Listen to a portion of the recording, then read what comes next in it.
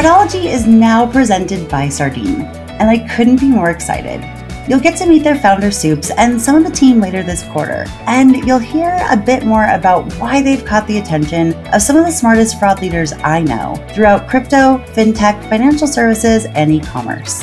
Thanks again to Sardine for supporting this episode of Fraudology. I hope you enjoy it.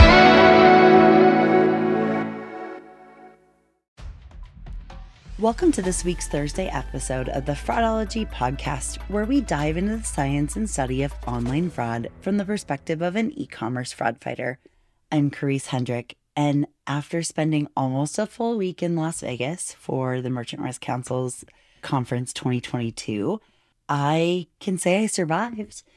It was a great experience, and honestly, I've been attending this event since 2009. I missed a few between then and now, but have to say this was one of the best. And I know that so many of you guys have FOMO, which is fear of missing out, for those of you that may not know that term. I apologize for that. I really tried hard to provide updates on my LinkedIn. I didn't update as much as I wanted to because there's a lot going on, but that's also what this episode of the podcast is about.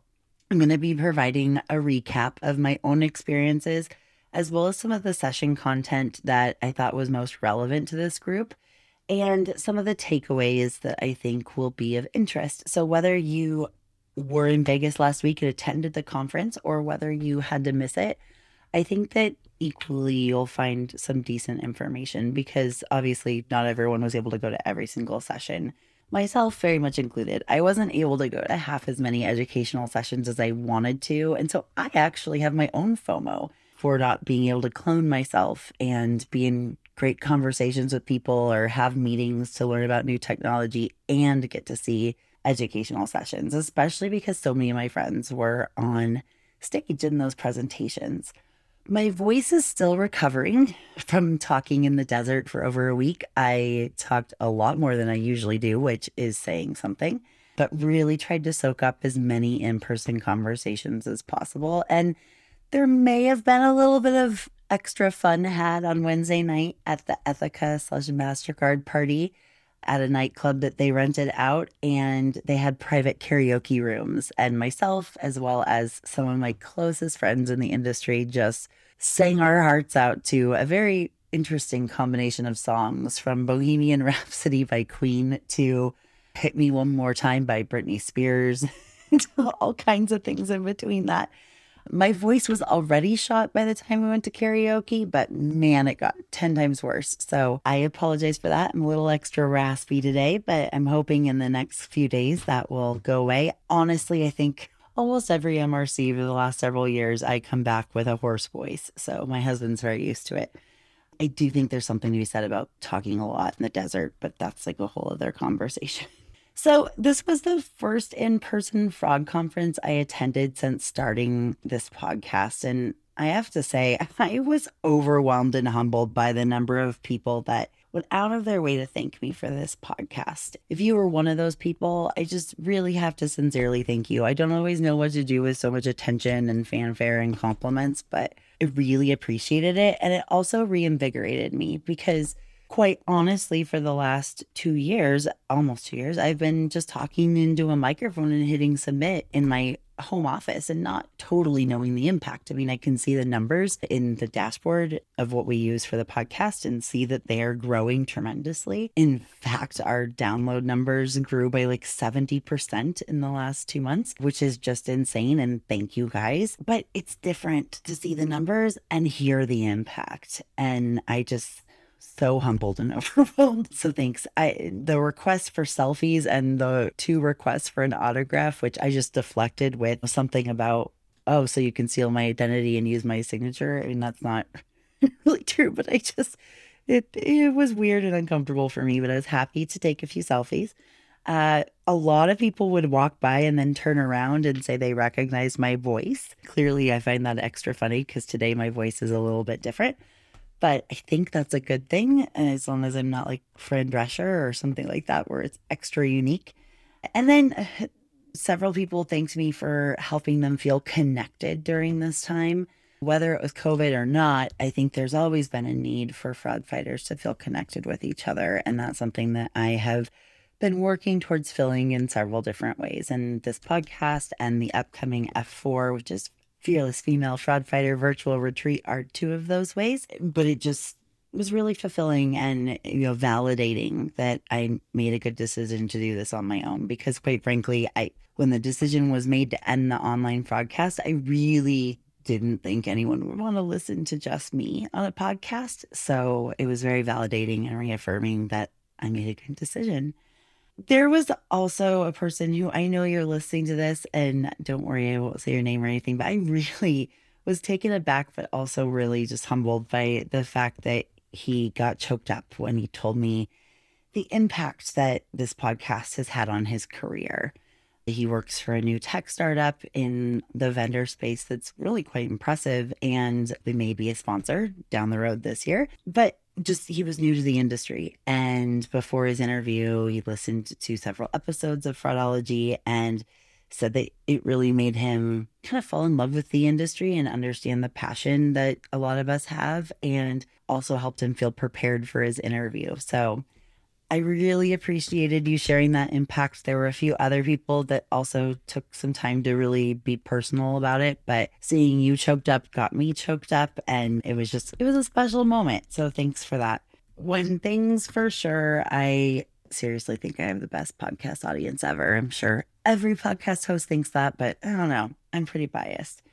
And last week just invigorated me to continue to improve the content on this platform. So I have a long list of amazing people that I am hoping to interview in the near future, and need to just carve out some time to get those on the books and just keep creating content for you and your teams to feel connected, as well as just to think about things in a different way when it comes to online fraud, whether that's e-commerce, whether that's fintech, or if you're on the provider side and really curious what your users or prospects are dealing with. I think those are all use cases that I heard this week that I was pleased to contribute to.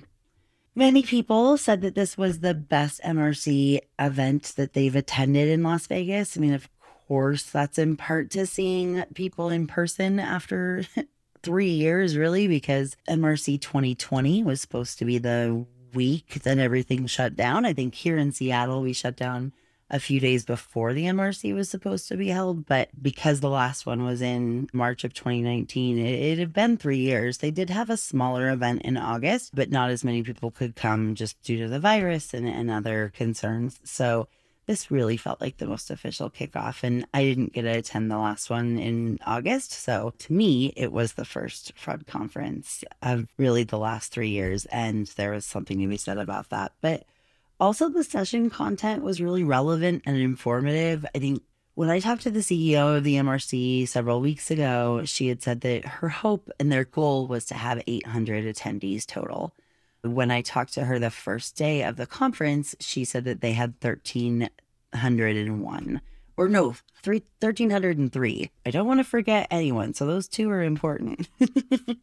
But it's just great to walk around and see people just in deep conversation, whether it was about new technology or their current technology with their account reps, whether it was merchants talking to merchants, which I'm such a big fan of. I got to introduce some of my favorite people in the world to each other and watched them become friends, which just lit my heart up in the cheesiest way possible. But also got to introduce merchants to each other, to their competitors, which is so valuable and interesting. I'm such a passionate people connector. It's one of my favorite things to do, and I love to see the results of it. So whether that's helping the right person get a new job, or people meeting each other for new technology, or just in general, just meeting each other to meet as a resource, to have as a resource year round, that's something that just really fulfills me. So I will keep doing that for forever, or at least as long as I live.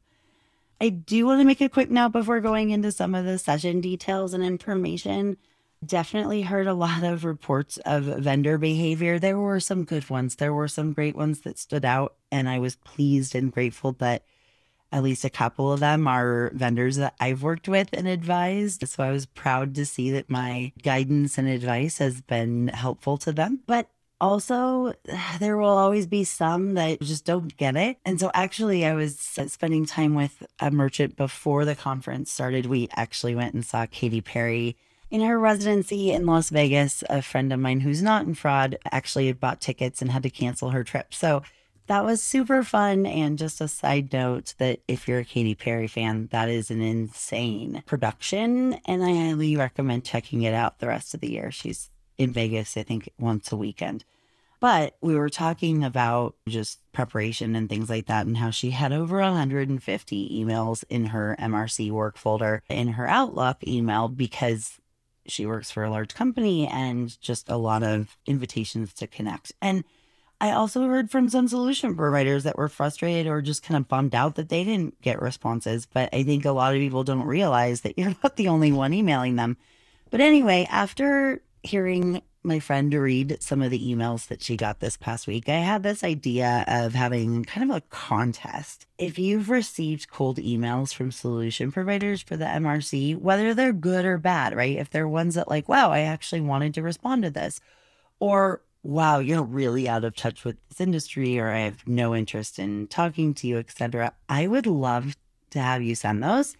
I'm planning on having a dedicated episode on this topic soon. I think there's just a lot to cover and share that I know will be valuable to both sides of the equation. And that's really my goal, is just to provide value to everyone listening. And I think that by providing value to solution providers, we can hopefully change some behavior that I know is just really frustrating on the merchant side. Because as I've mentioned this before, leaders on the merchant side or on the fintech side of fraud prevention, and it's barely even in their job description to learn about new technology. And if it is, it's like 2 to 5% of their job. And so I think there's just this misconception that they're sitting at their laptop doing nothing. And how dare they respond? So I plan on providing advice for both sides and would love to have some examples to share on the podcast. As always, I will not attach any person's name. I was going to say human, but person's name or company name to the email, whether you received it or it was sent or from the sender. This will strictly just be for educational purposes, as well as possibly a laugh or two, or pretty funny. Maybe not intentionally funny, but that's what makes them funny.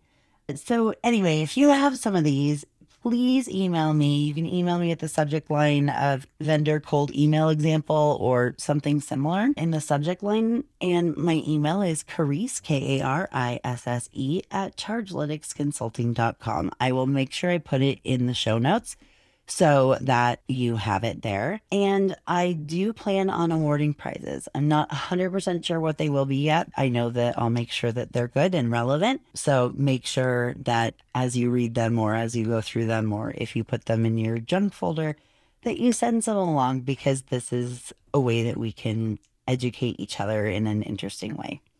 All right, before I dive into some of the fraud-related information from sessions that I learned and shared, now it's time for a message from our sponsor. You've heard me mention that Ravlin is the current sponsor of the Fraudology podcast, but I wanted to make sure that I share a little bit of information about them. Ravlin uses machine learning, but it doesn't have to be a black box. Ravlin's customer-specific machine learning models give fraud teams confidence in their understanding of where fraud's coming from and how to manage it, meaning you're blocking the bad actors and not blocking out paying customers. Unlike other fraud providers, Ravlin builds a 100% personalized model for its clients. This stops the model from being swayed by patterns in unrelated industries, creating more specific predictions and better performance. You can get closer to 100% payment acceptance with a custom-tailored model. Visit ravlin.com/blog to learn more about the custom models they build and how Ravlin's custom models translate to better results for your business. Just visit ravlin.com/blog. There's no gated landing pages, just smart information on fraud and payments provided by the Ravlin team. So admittedly, I didn't get to see as many sessions and educational content as I wanted to. I just couldn't clone myself, as I mentioned, but the ones I did attend were great. And another great thing about the app for MRC Vegas was that a lot of people were taking pictures of slides within presentations. And so some of those slides were really informational, and I wrote some of the statistics down. So I think all of that should be very helpful for you. Speaking of statistics, hang on, I'm trying to go through this quickly. The true cost of fraud results. So for those of you who aren't aware, LexisNexis has put together a true cost of fraud survey for many years, over a decade at least. And I often use this in my consultancy when explaining to business leaders why preventing fraud is so important. I remember just even less than a decade ago, the conversion for true cost of fraud was for every $1 of fraud, it cost $2.50 to the business. And that's including lost products, the lost revenue from the transaction, or just the lost transaction value, shipping costs, any customer service costs, operational costs, researching the chargeback fees, etc. Well, in 2009, conversion number was $3.13. So for every $1 of fraud, it cost a company $3.13.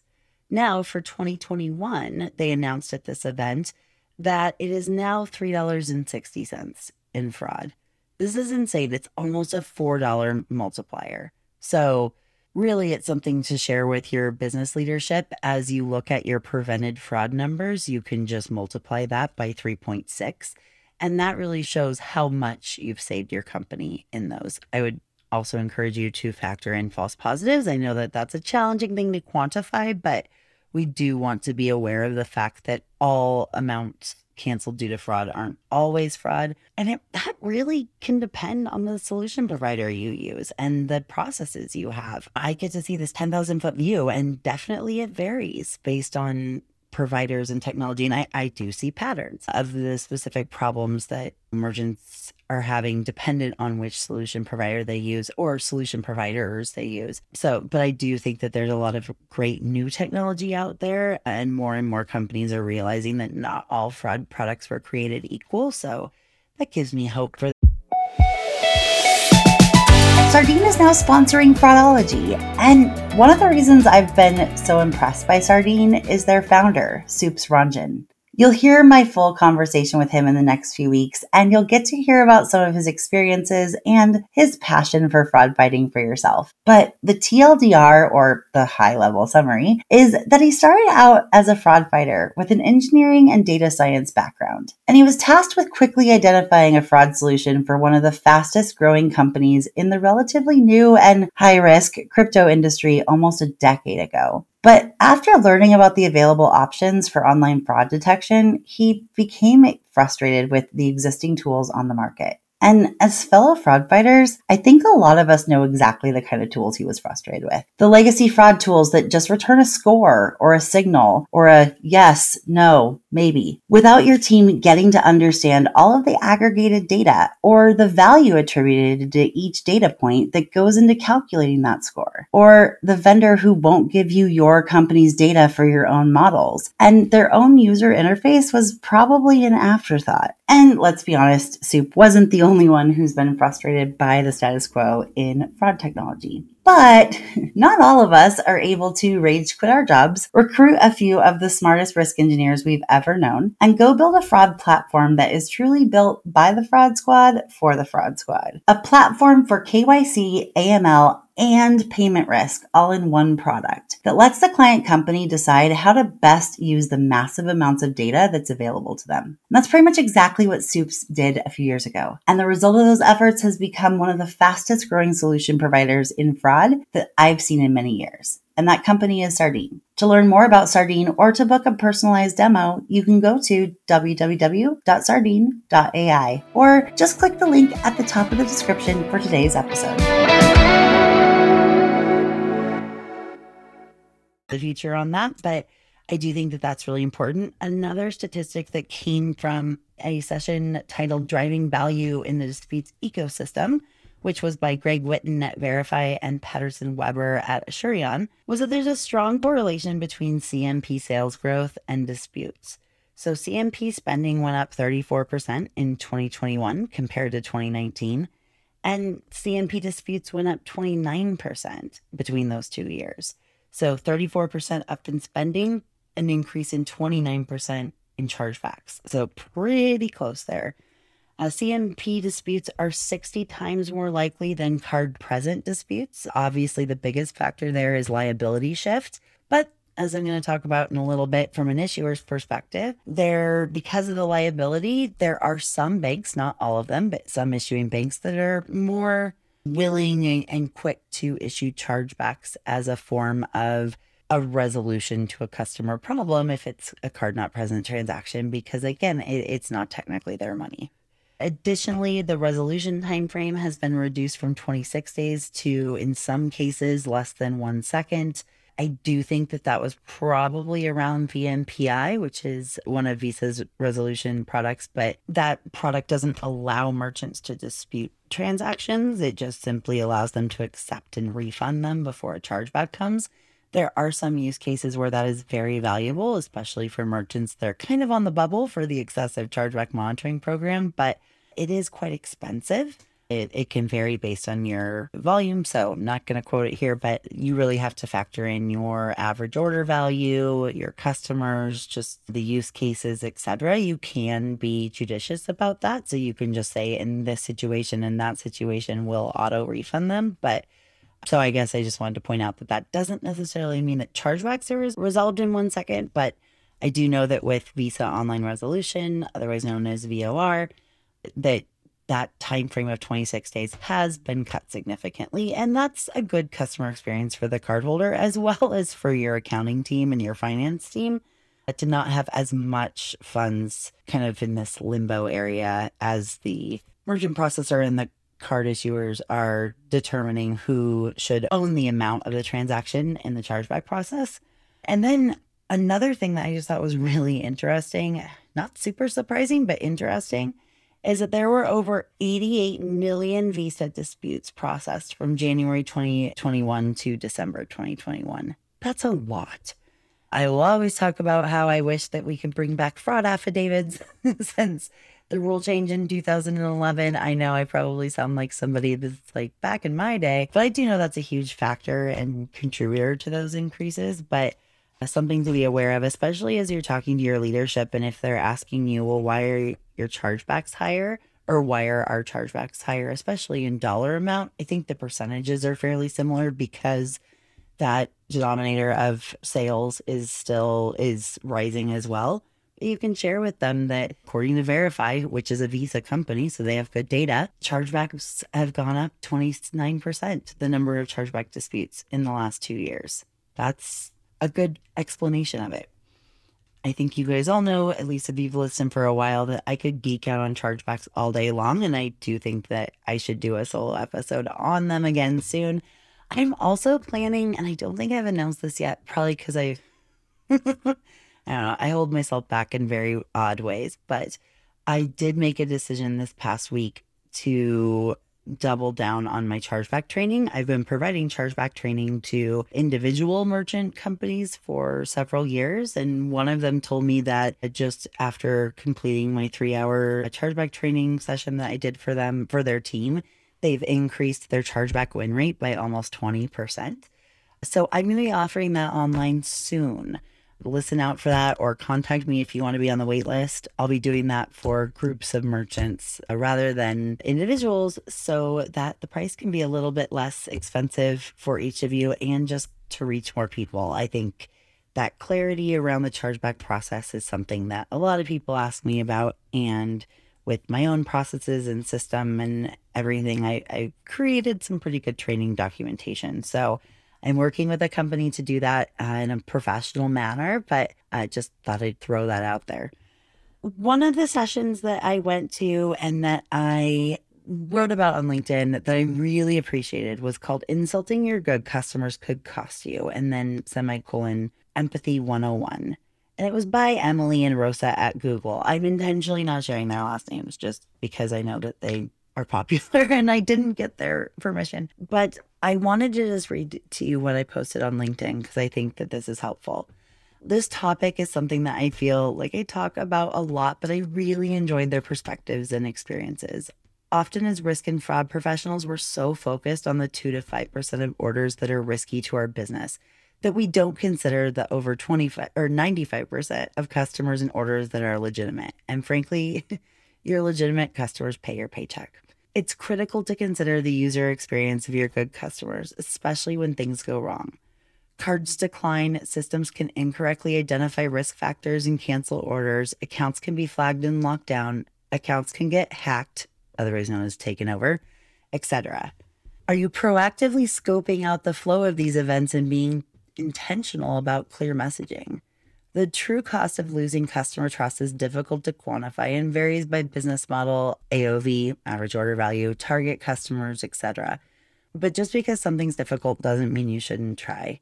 I did take a few pictures of their slides. The one below, I'll read through that in a minute. And why is customer trust so important? Because consumers spend more money and interact with platforms and businesses that they like and trust. It's obviously a tightrope because protecting your company and keeping chargebacks and abuse costs low is your job. But the companies who are injecting empathy into their process flows are the leaders in all areas of e-commerce. I really appreciate Google's perspective on this because it was very clear that they've thought this through quite a bit. One of the slides that they had that I took a picture of first quoted Benjamin Franklin, which is quite interesting when talking about e-commerce because the internet was not something he was aware of, but I actually think it's very applicable. He said, "It takes many good deeds to build a good reputation and only one bad one to lose it." So true. And I know I've said this phrase 8 million times on the podcast already, but it's one I live by, both personally with my reputation within the industry and just how much people trust me, as well as from a strategy perspective and working with companies. And that is that trust is earned in drops and lost in buckets. That came from Kevin Lee, who's now at SIFT Science, or SIFT, I guess, who heard that from a coach when he was in high school. And I just really appreciate that it stuck with him. Additionally, on this slide, they talked about the immediate cost, the long-term cost, and the ecosystem impact to the loss of trust. Immediate costs are things like the false decline transactions, drop-off during verifications, redirect user engagement or reduced user engagement, and lost customer acquisition costs. Long-term costs of losing your customers' trust include revenue loss from decreased customer lifetime value and ripple effect across the payments ecosystem. And the ecosystem impact, which has $3 kind of similar to like a Yelp review or something, is the ecosystem impact includes reputation damage, customer abandoning your products and services, and lost trust of the entire ecosystem and industry.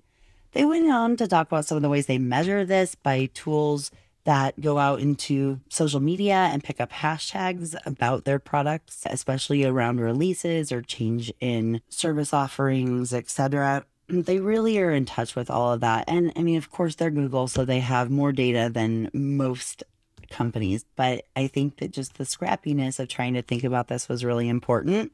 They also talked about, I believe they said it was IBM that has an empathy score. Oh my gosh, I'm going to try to look for it in my notes because I know I wrote it down. I was really, let's see, I can't see that, but they do look at click rate, contact rate, like how often customers are contacting them, escalation, billing success and fails. They look at the click stream analysis. I guess I didn't write it down, but there was a product, I want to say it was by IBM, that you can put in your customer messaging into the system and it'll give you back an empathy score or tell you if it's clear and explains things. And I know that generally the UX team is probably the one, or CX team is probably the one working on messaging, but I really appreciated their thought process on this, right? Like you want it to be informative to the customer so they know what next step to take, so they know what happened and feel informed. That's going to help reduce the number of customer contacts you get for your contact center or through chat, through email, etc. But also it's going to help them find a resolution on their own.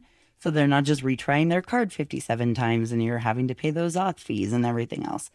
I thought it was really good content. The speakers were great. And also I think I was just going to mention that if you are a member of the MRC, I think most of these slide decks are going to be available in the next couple of weeks for you to review. It's never going to be the same as seeing the presentation in person, but there is some really fascinating information on here that can be really helpful. Another slide I took a picture of, and this is going to be harder for me to read because it's really small and I, for some reason, can't make it bigger.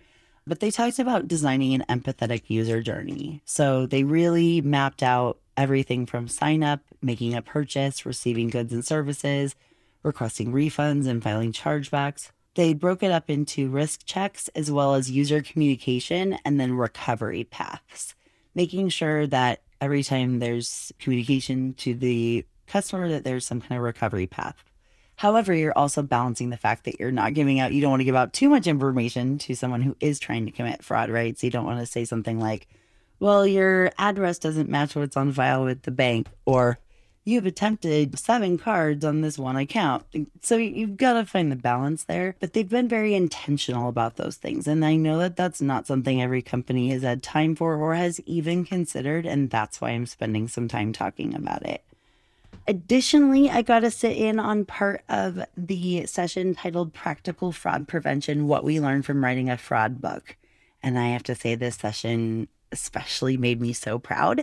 I will be having the authors of the Practical Fraud Prevention book, which is published by O'Reilly, on the podcast soon. The book hasn't come out yet. I believe it's scheduled for release around mid-April. I have a text out to Shoshana to confirm that so we can schedule their interview soon. But Shoshana Marini and Galit Sapora wrote a book for O'Reilly Publishing, and I'll tell the story when I interview them, but I was actually asked to consider writing this book, and I just didn't feel like I had been doing fraud analytics on the front lines for a decade and just didn't feel like I was the right person. I also had a lot going on in my personal life at the time, and I was really grateful that Shoshana and Galit, well, were open to my crazy idea of, hey, I think you guys would be the best people to write this book. And I'm just so proud of them. And this was the first official time that Shoshana has spoken on stage. She was with Tal Yeshanov from Plastique. Sorry, Tal, if I said that wrong. And Julie Ferguson, the CEO of MRC. And they talked about some of the topics that came up in the book, some of the trends that they saw. They interviewed a lot of fraud fighters in various different industries, specifically around e-commerce and different areas of fintech. And really, we're just covering some of the practical fraud prevention processes and technology, as well as current fraud trends. Tal and Julie are great experienced speakers. This was the first time Shoshana had gotten on stage, and she did way better than I think she thought she would. And I'm just so proud of her. So I can't stop talking about that. But Tal and Julie complimented Shoshana really well in talking about these things. And one story that I did catch by Julie was just how one merchant turned false negatives or insults to their customers, which we really define by orders or accounts that are canceled in error because they looked risky or looked fraudulent, but eventually, whether through additional checks or other means, the merchant identifies that this is actually a legitimate customer. So they turned it into an opportunity for customer service. This was a company that sold physical goods. So they would send a small goodie bag of gifts or swag to customers who were inaccurately canceled due to fraud.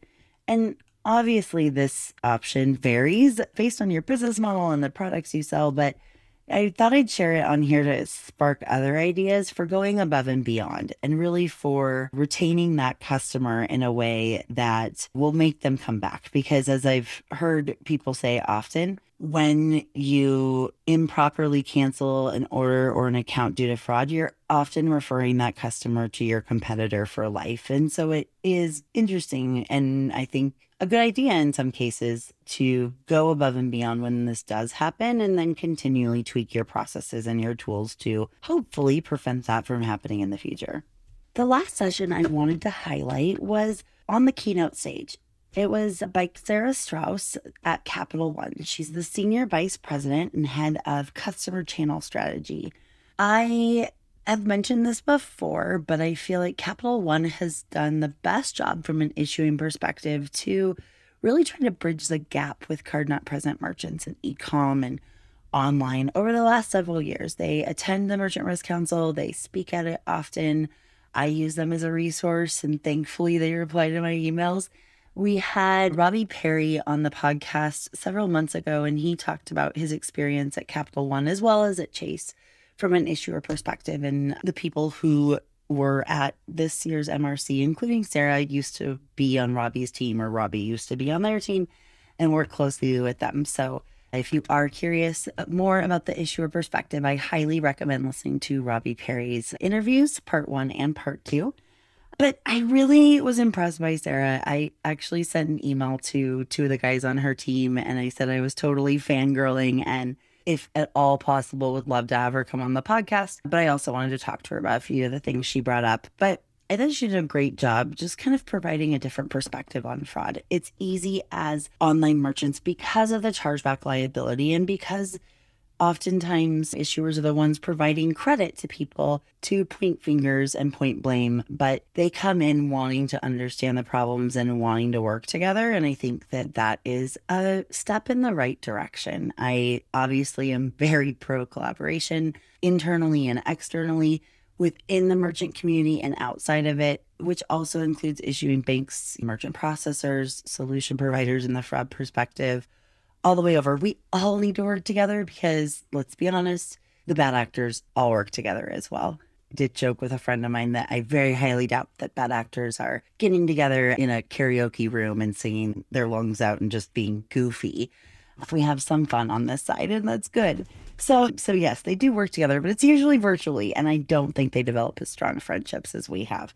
So there are some advantages.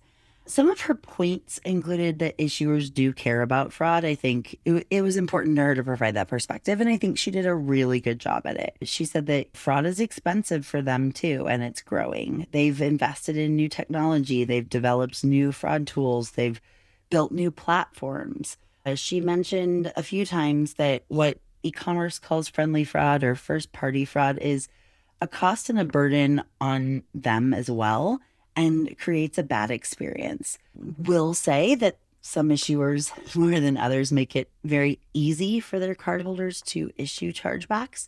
In some cases, they've increased their customer experience within their online banking or their web portal to be able to very easily dispute transactions with very little additional steps or proof. So that is, but I also understand from their perspective, and this is something that I think anyone in e-commerce and fintech can really relate to, is that if it were up to the fraud department, they would probably do things differently from a customer experience way for those chargebacks. But I know that it's a constant conversation with the business on what's best for the business as well as what's best for the overall ecosystem. And I know I've mentioned this before, but from talking to a lot of issuers, I know that especially in the US, their number one goal is to be top of wallet. They want to be the card that's chosen out of their cardholder's wallet over their competitors. Within Europe and APAC and other areas, I'm not as sure about LATAM, but oftentimes the average consumer may have 3 cards, but they're all from the same bank. So there's just not as much competition. But ease to chargeback, ease to dispute is part of that top of wallet strategy, as is authorizing transactions and not tripping them up more. So just something to be aware of. You know, it's like I said, I always think it's important to see the other perspectives. Even if we don't agree with them, it's important to understand the why behind the decisions that are made. She also talked about how the rebill experience on the customer is challenging. And I want to talk to her more about that because from my perspective, a rebill on the customer means that the merchant won the chargeback. So is there an opportunity for them to share with the customer that perhaps this dispute was done in error? I don't know. I haven't ever officially been on the issuing side, so I could be very off base. But while I understand that having a customer rebuild on a chargeback is a bad customer experience for them, it's also important for merchants to respond to chargebacks that aren't fair. So we've all got to find the ground somewhere.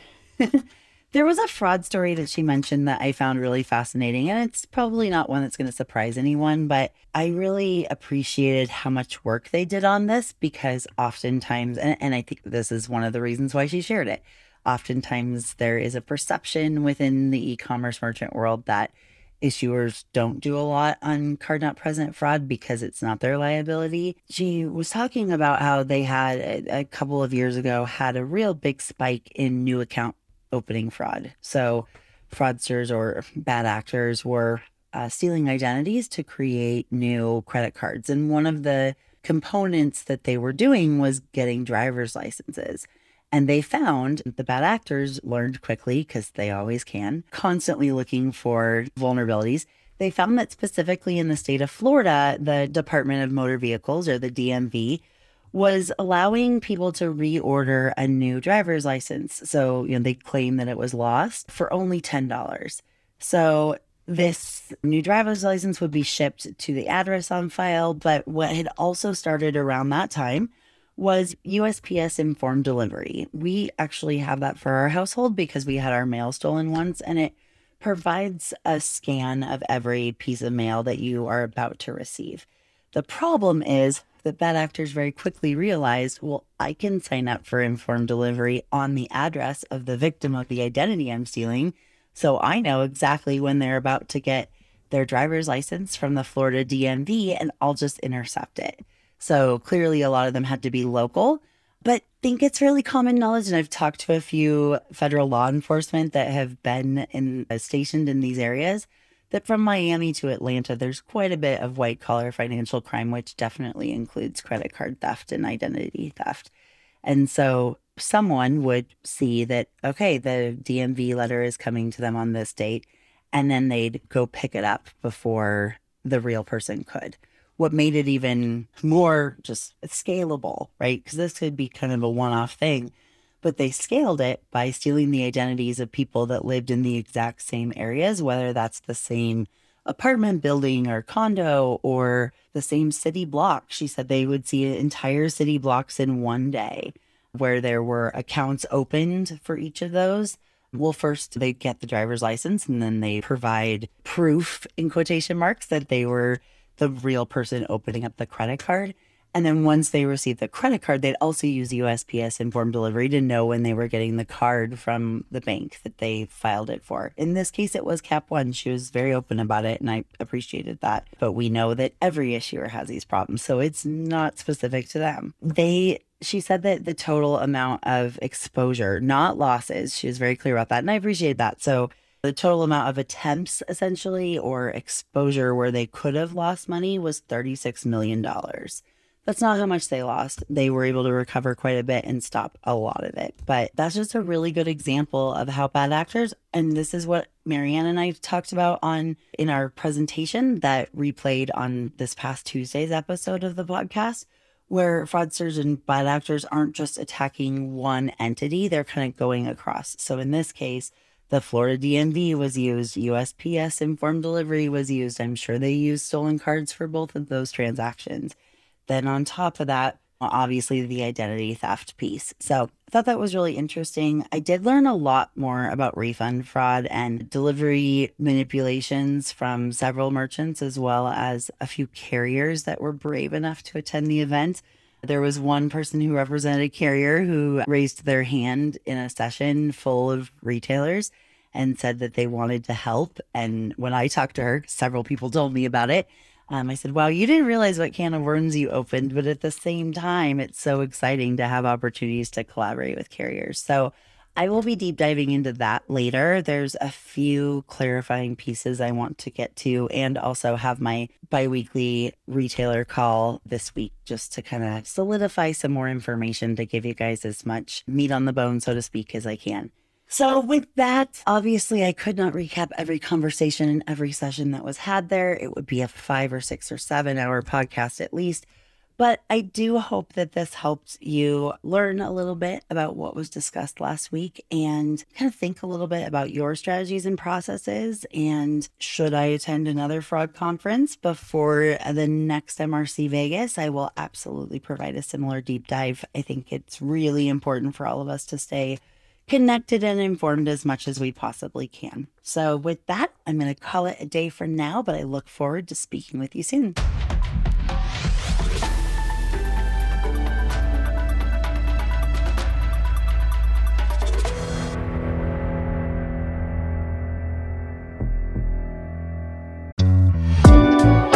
Thank you again to Sardine for sponsoring this episode of Fraudology and for supporting information sharing and collaboration across the FraudFighter ecosystem. You can learn more about the team and their mission at Sardine via the link in today's episode description.